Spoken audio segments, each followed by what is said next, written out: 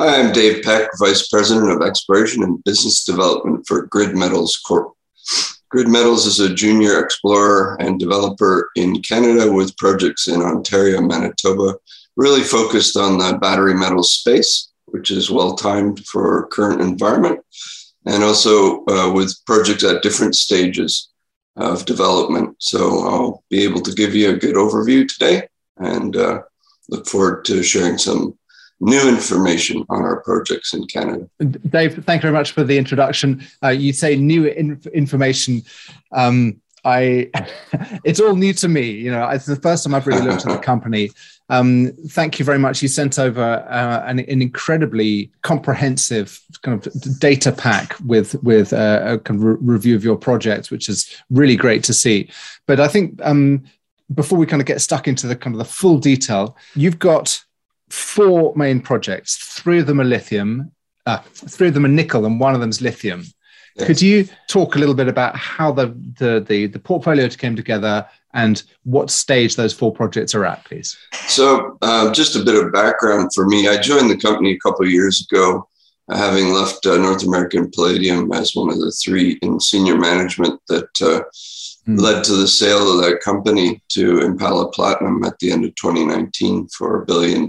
So I'm sort of coming into it, inheriting some projects that have been with the company for many, many years.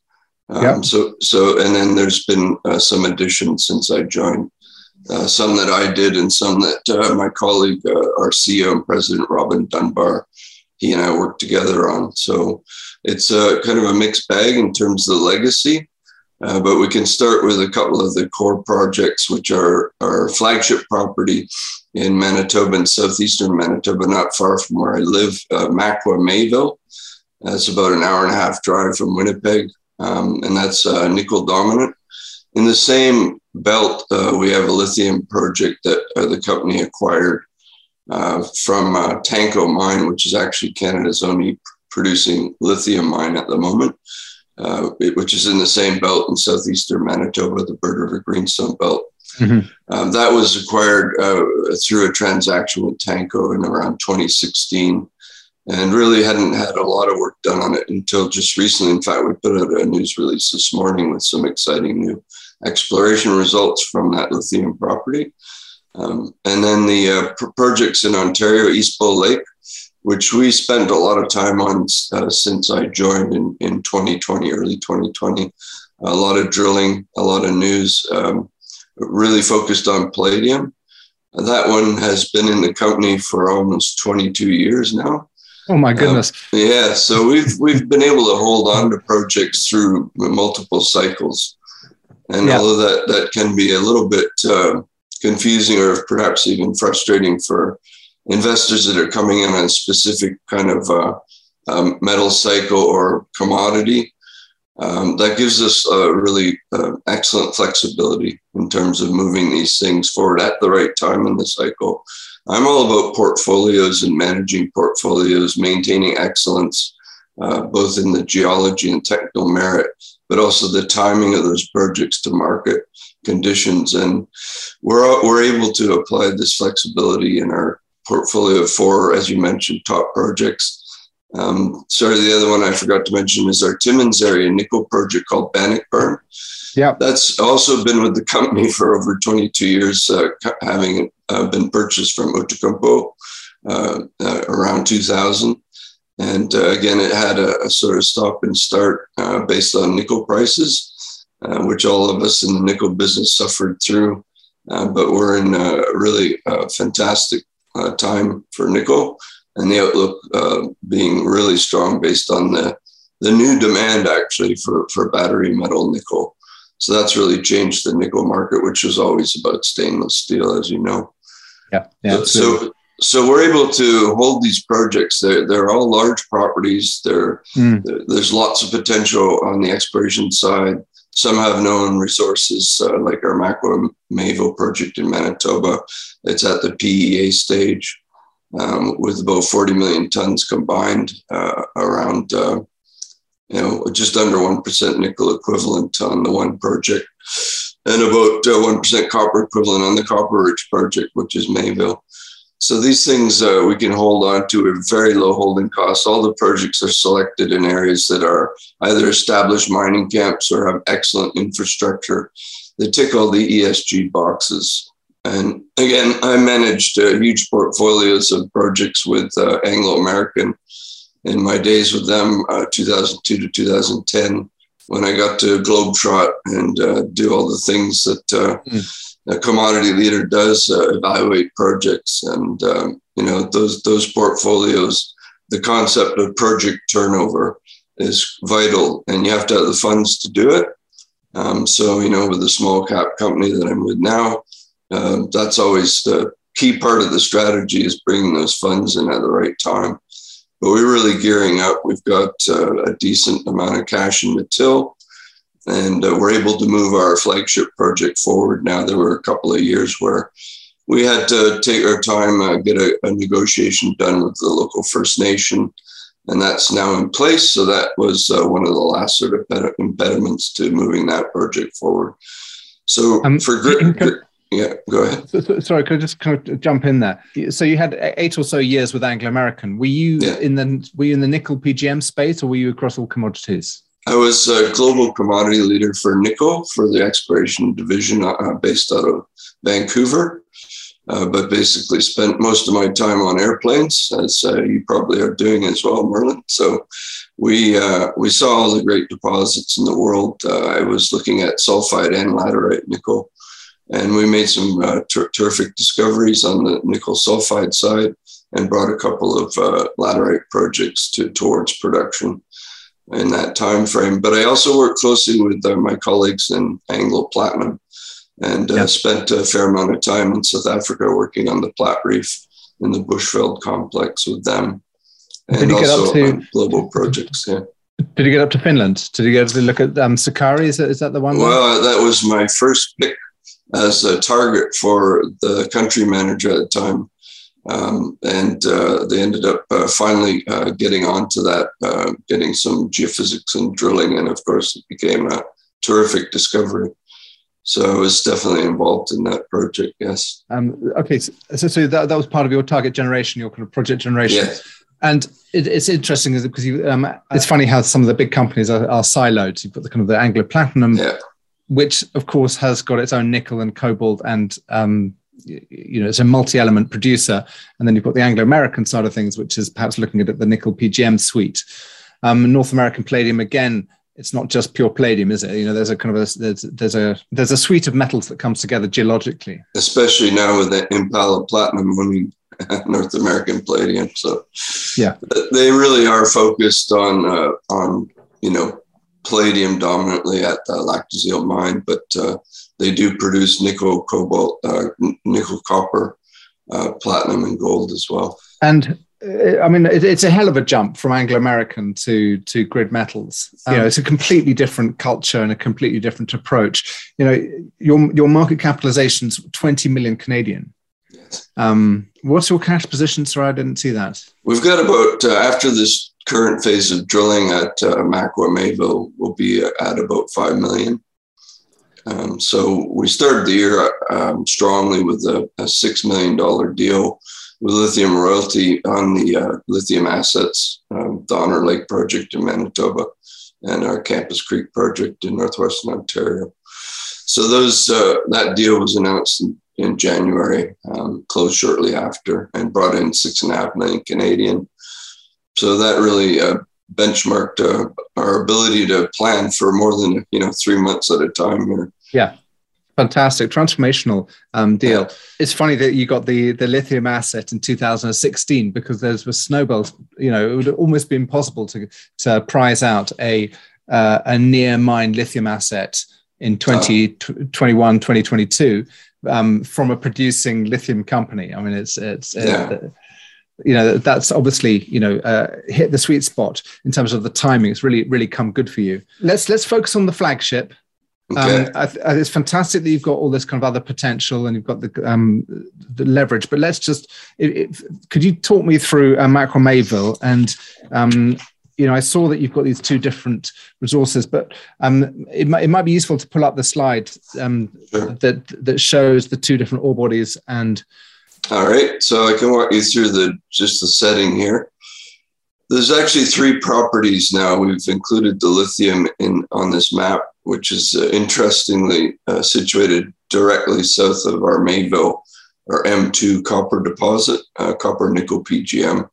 Yeah. That's an open pit resource that was drilled out in the sort of mid to late 2000s, became the subject of a PEA study in 2014.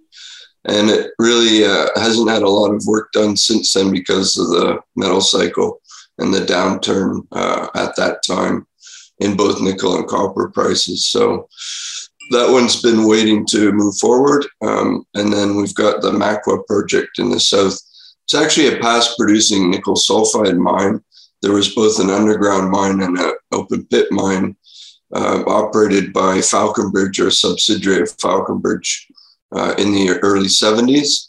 And again, a couple million tons taken out of the ground, over 1% nickel grade. It was a bit of a swing producer, but of course, nickel prices at that time were around a couple dollars a pound. So not like we are looking at today. So So was that an underground development in the 70s? Yeah, there were 2 mines. The Dumbarton mine was one style of mineralization on that property. And it was an underground decline. And then the Makwa open pit, which is really where most of our resources sit in that project now. A very shallow open pit. They only went down a few benches. They only took out a few 100,000 tons. So they've effectively done the pre-stripping for you. Yeah, that's one way to look at it, and we do. So we've got a really unique situation. I mean, I guess I can understand some hesitancy with some investors saying, well, you've got too much, or, you've got lithium in one hand and nickel, and it's a bit confusing. But if you look at the geography, this explains exactly what our strategy is. We have the dominant land position for nickel in what's called this Bird River Greenstone Belt in southeast Manitoba. And again, the infrastructure is excellent. These are all weathered roads here. Terrific site infrastructure, being a past producing mine at Makwa. There's the Tanko mine, which is owned by Sino Mine. There's a shipment of spodumene concentrate. That picture was taken by our VP of lithium exploration, Kerry Gallister, a couple of months ago. So this is the only spodumene producer in Canada at the moment. This mine's been in operation for over 50 years. Almost 50 years. Is that a pegmatite? Yeah, so it's a world-class pegmatite in terms of the size and grade. It's called the Burnick Lake pegmatite. And it has supported tantalum, cesium, and now lithium mining for, I guess, since the late 1960s. It used to be owned by Cabot Corporation, a U.S. firm. It was sold to Sinomine recently. It's a Chinese company that is basically shipping the spodumene back to China, all the way to the West Coast by truck or rail, and then off to China. So, we've got an opportunity to maybe build a center for spodumene mining here, but you can imagine the synergies between having a sort of a nickel copper PGM battery metals focused project and a lithium project moving in lockstep towards development on a shortened time frame. With the potential, we actually have an offtake agreement with Sinomine. So they would buy whatever product we wanted to sell them at commercial terms at fair market value. So that's quite an advantage. It means we may not have to build a concentrator for making spodumene concentrate at Donner Lake, the lithium property. What stage is your understanding of the Donner Lake pegmatite or resource there? Very, very advanced. In fact, if you look at the press release out from this morning, maybe I can just flip to that map, and then maybe we go back off the map here. Yeah. Just take 2 seconds. There's the known dikes on the property. This is a zoom in on the east side of the Donner Lake property. These are the known dikes, sort of what we inherited when we got the property. We knew about all of these dikes. They hadn't been drilled since the 50s. In fact, there was a company called Viola Mac, who was a famous Canadian entrepreneur in the mining industry, Viola McMillan, that drilled out a 4 million ton imperial ton resource at 1.28% lithium on two of the dikes, this one here, the Northwest, and the main dike.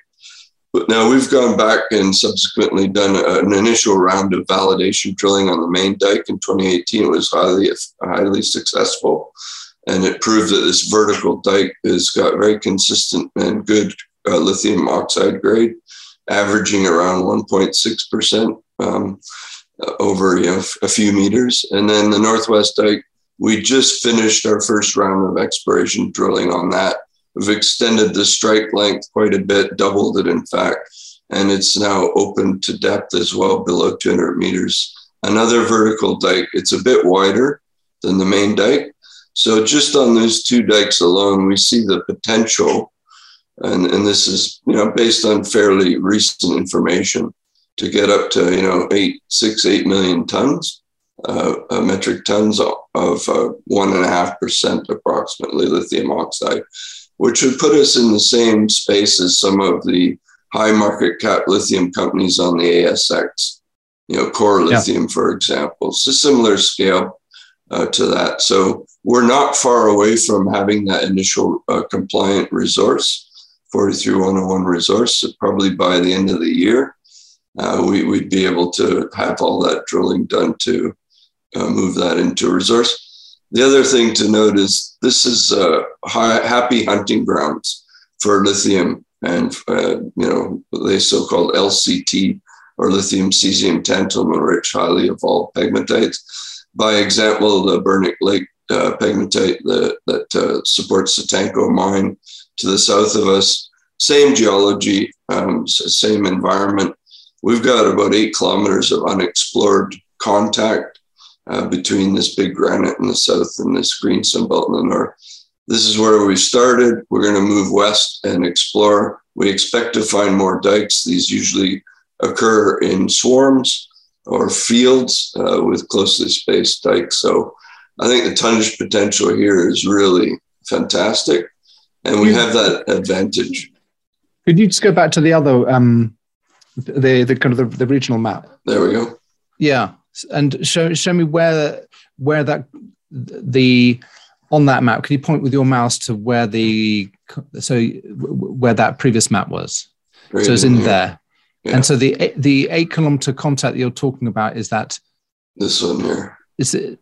And it's there's a scale bar here down here. Okay, so and the dikes are within the greenstone belt, but right on the contact. Yeah. So they're related to the granite, the plutonic rocks, but they're we inside. Think so. Yes. We think it is related to this big batholith, but that hasn't been proven. But it seems to be the case. It's quite serendipitous if all the dikes are developed right at that contact. So. And sorry, just because normally when I think of a greenstone belt, I think of granite greenstone. I think of intrusions within the greenstone belt. So perhaps the undifferentiated plutonic rocks on the outsides are not genetically related to the dikes. I mean, but you're saying that is. Sorry, I wasn't thinking things through. But are you comfortable that you've got the exploration handle? So when you're exploring for these lithium pegmatites, what do you what are your tools? What's in your toolbox? Do they stick out of the ground? Do you stub your toe on them, or what do you use? Yeah, I mean, this is a typical Canadian Shield kind of topography. So there's some rolling hills. There's a reasonable outcrop. So you can find them mapping. They do tend to form prominent ridges or topographic highs. So that part of it is the easy part, just boots on the ground, keep your eyes open, systematic mapping. We also can use high quality air photography to enhance the ability to see these small outcrops in the bush. That's another tool.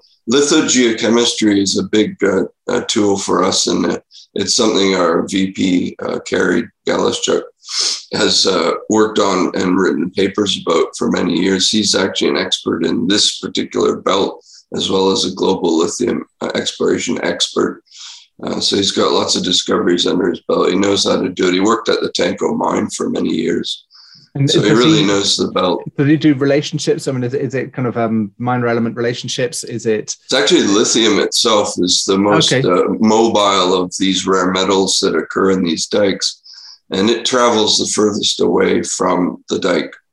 So we can see a lithium anomaly building up for 100, 200 meters away from major dikes. And so even if they're not exposed, you can pick up the signature of them in the country rock, which in this case are the greenstones.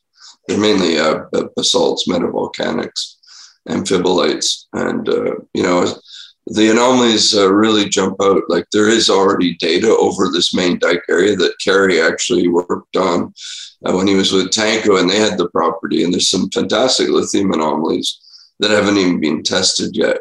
And that's just in that core area on the east end where we know where the sort of some of the dikes are. And do you have a preferential orientation of the dikes so that you can plan your soil lines perpendicular to that or orthogonal as best as you can? Correct. Yeah. So the general strike, as you can see in that map, was about, let's call it northeast striking, and, pretty much vertical dip. And, there's another set of dikes that appear to be developing on more an east-west strike. So that's the structural pattern that was in place in this greenstone belt when these dikes were injected into these structures. So there's two main trends. So we will be planning both our ground geochemical sampling, but also the high density mag. We plan to do a drone mag survey this spring. Kerry's had some really good luck with that in mapping out the structures. If the dikes are big enough, they could even show up as mag lows, very intense mag lows. With that drone mag. So we'll be trying that out, a bit of an orientation study over this sort of main dike area, and then expanding from there if we see the value in it. And I think we will. Well, there we go. So that's us trying to talk about the nickel and the copper and ending up talking about the lithium. No, what an interesting story. And I was going to ask about mag, because mag is famous for being able to pick up structures. And it's really interesting you say that when the dike is big enough and intense enough, it would appear as a mag low. So with the lithogeochem, do you have till cover? I mean, how much till cover have you got there? Or is it? It's variable. We've got swamps and bogs, typical Canadian shield, but there's also lots of high ground and decent exposure. I guess the sort of the overburden thickness is from nil to maybe, a few meters. Rarely more than a few meters. And your field seasons, can you work in the winter, or was it a summer? The drilling is actually best done in winter, but we can drill all year round. And we had a horrible winter this year, so there's a lot more snow than normal, and it's all got to melt, and it'll go into the low areas and make it harder to get around. But we've got sort of all-terrain vehicles, and we're looking at getting some Argos and things to get in through the swampy areas and get our people around pretty much any time of year. But summer is definitely the preferred time for mapping and doing the soil sampling. So it does get quite cold here in the winter. Do you have any mosquitoes in the summer? Oh, just a few, yeah. And ticks. That's the other one. There's lots of ticks. And does it come with tick bite fever? What's the Lyme disease? Lyme disease. Yeah, that's prevalent. It's something you have to watch out for. There are various preventative measures there. Basically, the end of the day tick inspection is probably the best bet. It's what the compass clinometer is so good for. That's right. Yeah. Checking the groin area. Did you want to talk about the nickel a bit more? Yeah. Okay. Let's get back to the nickel. So, these are sort of Makwa and Mayville. They're both conventional magmatic sulfide deposits. Mayville's copper rich, so it's more fractionated. It's hosted in peroxenitic rocks and gabbros. It's in a big layered intrusion called the Mayville intrusion, right at the basal contact, where we normally see these things. I would say that the structural understanding of the ore body is still evolving. And, one of my goals in the next few months is to really tear the deposit apart with all the drill holes we have and, build really good 3D models, geochemical profiles, and work out if there's a real structural control to the mineralization. It's not massive generally. It's more kind of net textured to blebby disseminated. So it's not super high sulfide content. Makwa is the nickel-rich deposit. It's also in the same intrusive complex called the Bird River Sill, and it's in the ultramafic component right at the base, in contact with generally with greenstones, metavolcanic rocks. And it does seem to be structurally controlled, and it's more massive, but again, it's not, pure massive sulfide. It's not like Avoisines Bay, for instance, or some of the Sudbury ore bodies. It tends to be more stringer sulfide or even blebby, weakly net textured. So, kind of averaging 10% sulfide minerals, mostly pentlandite, pyrrhotite, chalcopyrite. Can you trace a kind of a stratigraphy across the sill? Was it a folded structure? I couldn't quite tell from that map. Well, that's a very good point, actually. There may be very tight isoclinal folding, which offers some potential for structural repetition of this basal contact deposit at Makwa anyway. And that theory is yet to be fully tested. We basically need to do lithogeochemical sampling using the existing pulps from historical drill holes, get profiles across and see if we see a reversal in the what we call the younging direction or facing direction, which way was up in the intrusion. And we're planning to do that this spring. That'll really help us understand the potential for structural repeats, because all the drilling's really been focused on that basal contact, and it's possible it may be fold repeated to the south. In fact, there's some geophysical trends that are quite intriguing that we're looking at now for our next round of exploration. That may be that. Yeah. When was it last drilled? We just finished our first exploration drill program there for at least a decade, more than a decade. And we drilled 18 holes. We just finished actually last week. So it's a winter drill program.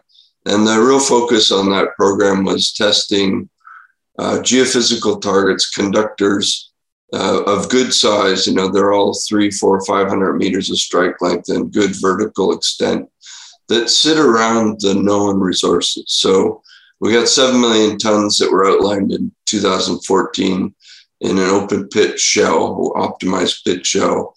It graded about 0.64% nickel and almost, just under a percent nickel equivalent. Good palladium credits with that nickel. That's one of the strong points for Makwa, is if you basically have a 1-to-1 correlation. If you get 1% nickel, you get over a gram of palladium. So the higher the nickel, the higher the palladium. So that adds a lot of value. But these targets all sit around the edges below that pit shell, adjacent to it. So we're looking to see if there's significant blue sky at Makwa. So that's the stage we're at. But we're also moving both the Makwa and Mayville through another set of internal iterations. Things have changed since 2014. That's a long time ago. Metal prices are up for most of the bay metals there. We've got a better FX and improved metallurgy. Remember that in 2013-14, they were the mood in the sector was so depressed, and it was just everything was kind of, you could just hear the bathwater draining out. It was like it was just dreadful time. Yeah. Everything would have had to have been planned to be the most, just kind of save money. You couldn't raise capital for love nor money. Exploration companies were doing everything to take shortcuts. I'm not advocating waste in any under any circumstance, but it's a very different environment now. We've got to plan for the future. You've got to plan ahead. You've got to look for long life assets. You've got to kind of see where you can get started on a nickel project, but actually give it some run room. We have technically, very good projects for a junior company of our size, that we have this many large and prospective projects. So that's my fundamental belief, is having technically excellent projects with lots of blue sky, and actually the team to be successful in making discoveries, which I've been involved in many successful teams, and Kerry has as well. And we think technically we stand up against any of our peers. And so that's a big edge. We got to get that message out to and show it, prove it. Proof's in the pudding. The drill is one thing, but having the results to say, well, you've made a new discovery at Makwa or at Mayville or in some of our other projects. That's where I get all my fun from in this business. It's not necessarily the marketing side. That speaks a technically driven guy, but that's fine because the more success you have, the easier the marketing gets. Yeah, that's right. Tell me, I don't want to force you to put out a news release after we do this interview. So please don't share anything which is not in the public domain. For sure. I got two questions. One is you were just about to describe the internal work that you're doing, kind of rescoping Mayville Makwa, and the second is, can you give me an update on how your 18-hole drill program intersected or didn't intersect the extensions of your system? Yeah, so the first question, let's go through the project plan. And we've got a project manager now. His name's Ian Ward. He used to run Micon Engineering. A very experienced guy. He's run through many feasibility studies and, as I said, managed Micon. It's an internationally renowned engineering firm in the mining sector. So happy to have Ian rejoin us. Actually, he's with the company on a part-time basis before. So he's running the project. We are going to start baseline environmental work this summer at both Mayville and Makwa. That's the first step towards getting environmental permits and approvals from the Manitoba government. We're also looking at making the project higher grade and smaller than what was envisaged in 2014. So some of those internal calculations are really on what's the optimum size of pit for both projects? And is there an underground opportunity as well down the road, So that internal work's ongoing. And if successful, we think it will be, that the project will look a lot better just with what we already know than it did in 2014. Probably catch some eyes, I think. Then we would restart the PEA and basically redo it. Using current long-term prices and FX assumptions, and with improved metallurgy. That's the one thing that we're able to do since 2014 is more work on cobalt recoveries, nickel recoveries, and showing a much better set of numbers than what was used in the 2014.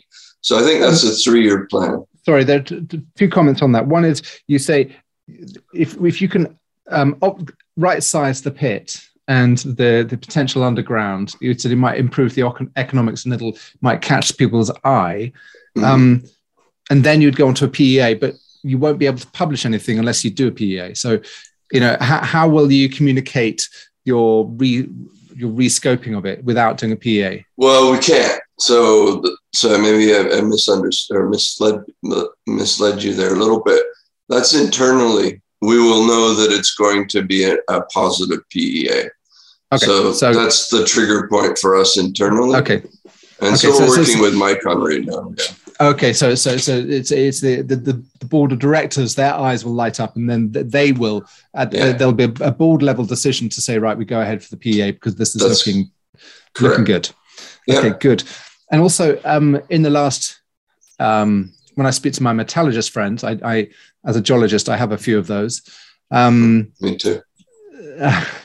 I've been told that the reagents and the metallurgical recoveries have improved enormously just in the last 10 years. And that when you go back and if you look to the metallurgy of this, is that, how much of a rethink is it doing, or is it just kind of incremental gain on various kind of reagents that you're looking at? At the feasibility stage, which we hope to get to fairly quickly. But first step, let's do the PEA this year, get that out before hopefully the end of the year. We think we can do it. That kind of revisiting of the flow sheet, the recoveries, the bench tests, maybe even some bulk sample tests, that would come in at the PFS stage. Yeah. So we're pretty happy with the general quality of the work that's been done in the past. So I should say Makwa was actually at the sort of feasibility stage in 2007. Oh, okay. So it got dropped down to PEA stage because it got combined with Mayville. And it made sense to look at a central concentrator at the bigger project, Mayville, and the higher grade Makwa feed would go by truck to Mayville concentrator and produce two separate cons, a copper con and a nickel con. And that work, the metallurgy for that was strong, but I said there were specific tests done to answer some questions on Mayville, specifically on nickel and also cobalt. So that's been done. There's definitely scope for more. We will be drilling holes for future met testing on both projects over the coming months. So that is in the plans. Okay, I know it hasn't been approved at the board level yet, but in terms of if you internal discussions, you're looking at kind of a PEA sometime next year. I think we would potentially start the PEA in a couple of months. We're that close. Yeah. Okay. And maybe the goal is to finish it before the end of the year. Okay. Well, I'm aspirational. Aspirational. I'm not gonna hold your feet to the fire about this, but we have mentioned it to our investors in various press releases over the last year that this is part of the strategy. It was just really on the exact timing of it that we were still kind of mulling it over what was best for the company. So I think we're basically there now. Okay, great. Now let's go to the 18 holes that you've drilled. Did it prove up your thesis? Is there room for expansion? Are you going to kind of expand your pit shells, your resource calculations? You know, is there going to be another round of drilling, which is going to be a mix of infill and expansion? Yeah. So, I mean, like you said, we can't get into too much detail because only one hole has been reported. So that's the current lag, as you know, in the analytical labs around the world is just getting worse and worse. So we have some expectation we'll have most of the results in our hands within a couple of months, but it may even go longer than that. So all the core is, basically it's finished.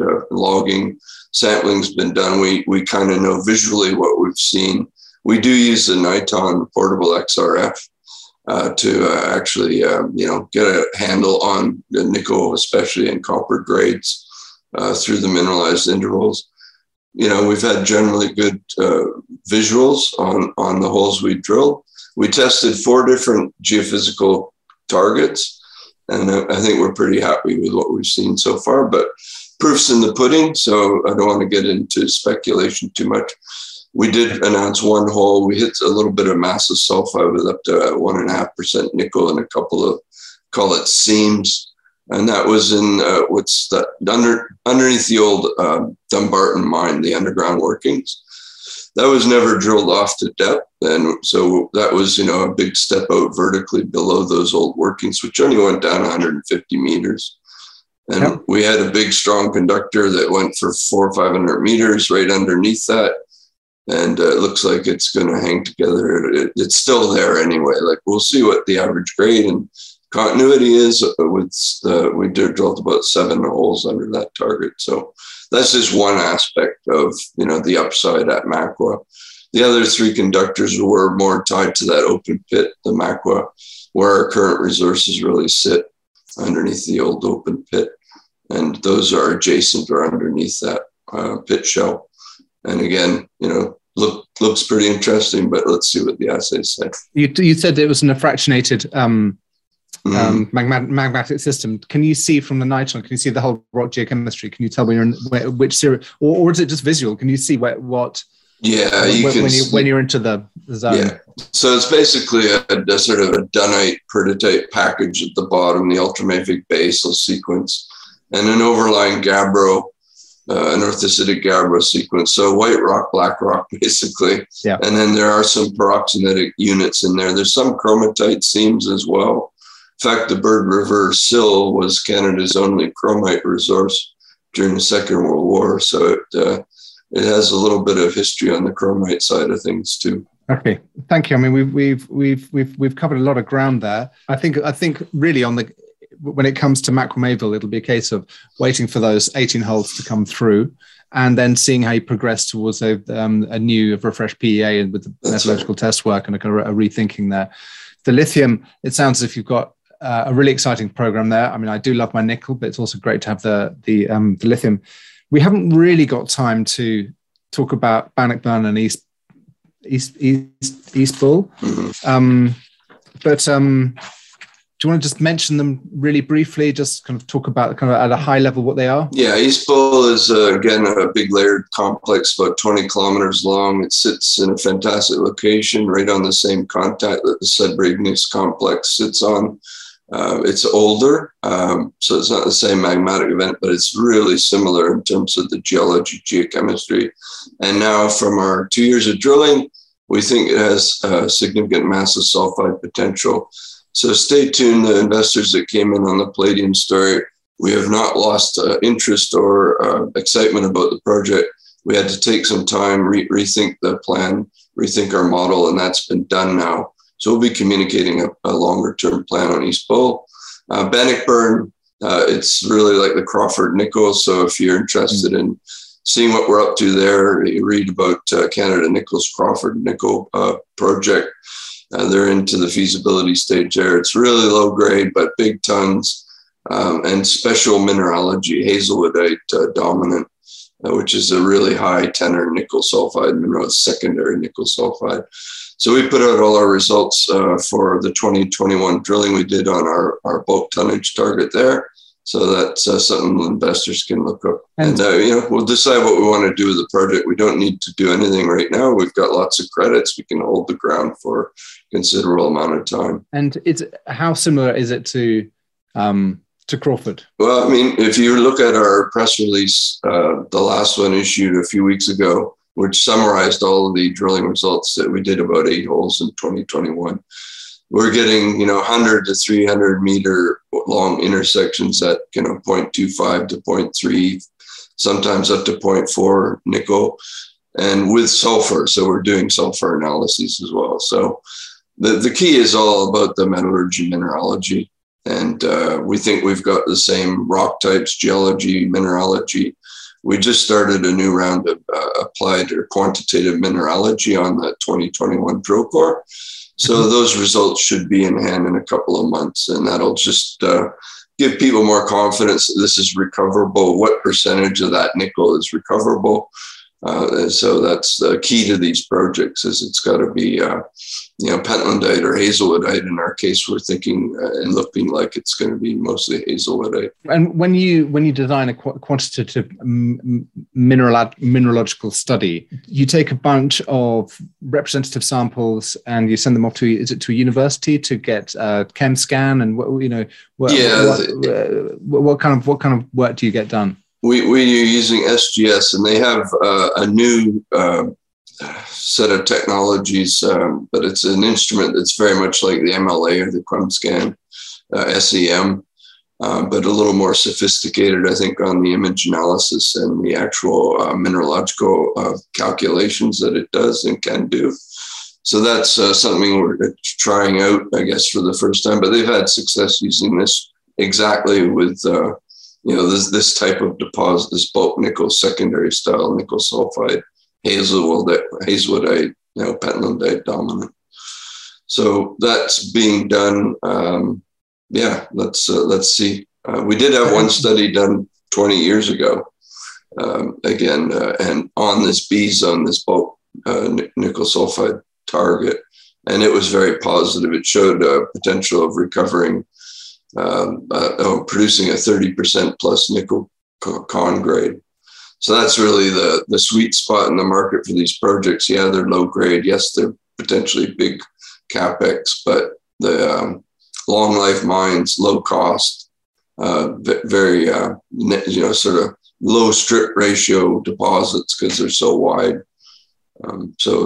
We've got the same kind of indicators that Crawford has. Of course, they're much more advanced than what we have at Bannockburn. So that's obviously the next step is resource drilling. Good stuff. Really interesting. I did I got an expert to do a petrographic study.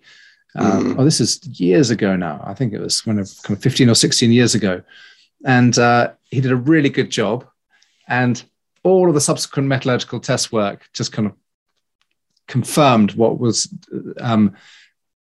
established in that initial good quality bit of work. And I know it wasn't the latest fancy machine, and it was just a guy with a polished section and some thin sections. But when you get good petrographic work done, it can really help guide your thinking and your planning out your metallurgical test work further down the line.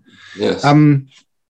Dave, it's been a pleasure speaking to you. Can you, one last thing, could you just run me by the names of the key guys in your team? Because it was Larry and Ian, who were kind of on the technical side of the. Yeah. So Carrie. If you've got any more, so it's Carrie, and if you've got any more in the team, just could you mention them? Just kind of their core expertise. That'd be really helpful. Yeah. So Carrie's, we mentioned him, VP of Exploration for Lithium. We've got Ian Ward, basically a metallurgist by training, but ran Micron Engineering. So he's going to take our Makwa project through the PEA and then the pre-feasibility. We've got Reed Keys, foremost expert, in fact, my PhD supervisor from the late 80s when I was doing my PhD in Australia at Melbourne Uni. He's doing technical consulting for Nico and PGE projects, world expert on both magmatic sulfide, Nico, and platinum metal deposits. And we've got Paul Stacey, a sort of geomatics database expert out of Ottawa, who's providing that critical support on data management and modeling, 3D modeling and software related to that. So those are kind of the key guys. We do have some other consultants that we bring in. Brian Young, experienced underground mine engineer I worked with at North American Palladium, has been helping us out at times. And then we're building a young team of geos in the sort of Winnipeg area to really be boots on the ground, core logging for our Makwa project. And so those guys, you'll hear about them, I guess, someday. But right now we've got them busy and they don't have time to talk like I do. And no, it's good. It's good. And it's great for it's a great environment for a young geologist to be graduating or kind of early career. My son's actually just applying to study geology at university. I'll get him to send his resume. No, he's applying for 4 universities. He's got another 3 years. He'll be out the back end in 3 years' time. Yeah, but yeah, no. We hire summer students as well. So good, great. Thank you very much. I'm really impressed. I'm also impressed by, dare I say it, the quality of your marketing materials, the website and the presentation, very well packaged. And I was also impressed that you put together a kind of a data pack ahead of this call. So thank you very much for your time and your everything you put into this. Thank you very much, Merlin. It's great to be with everyone today, and go Grit.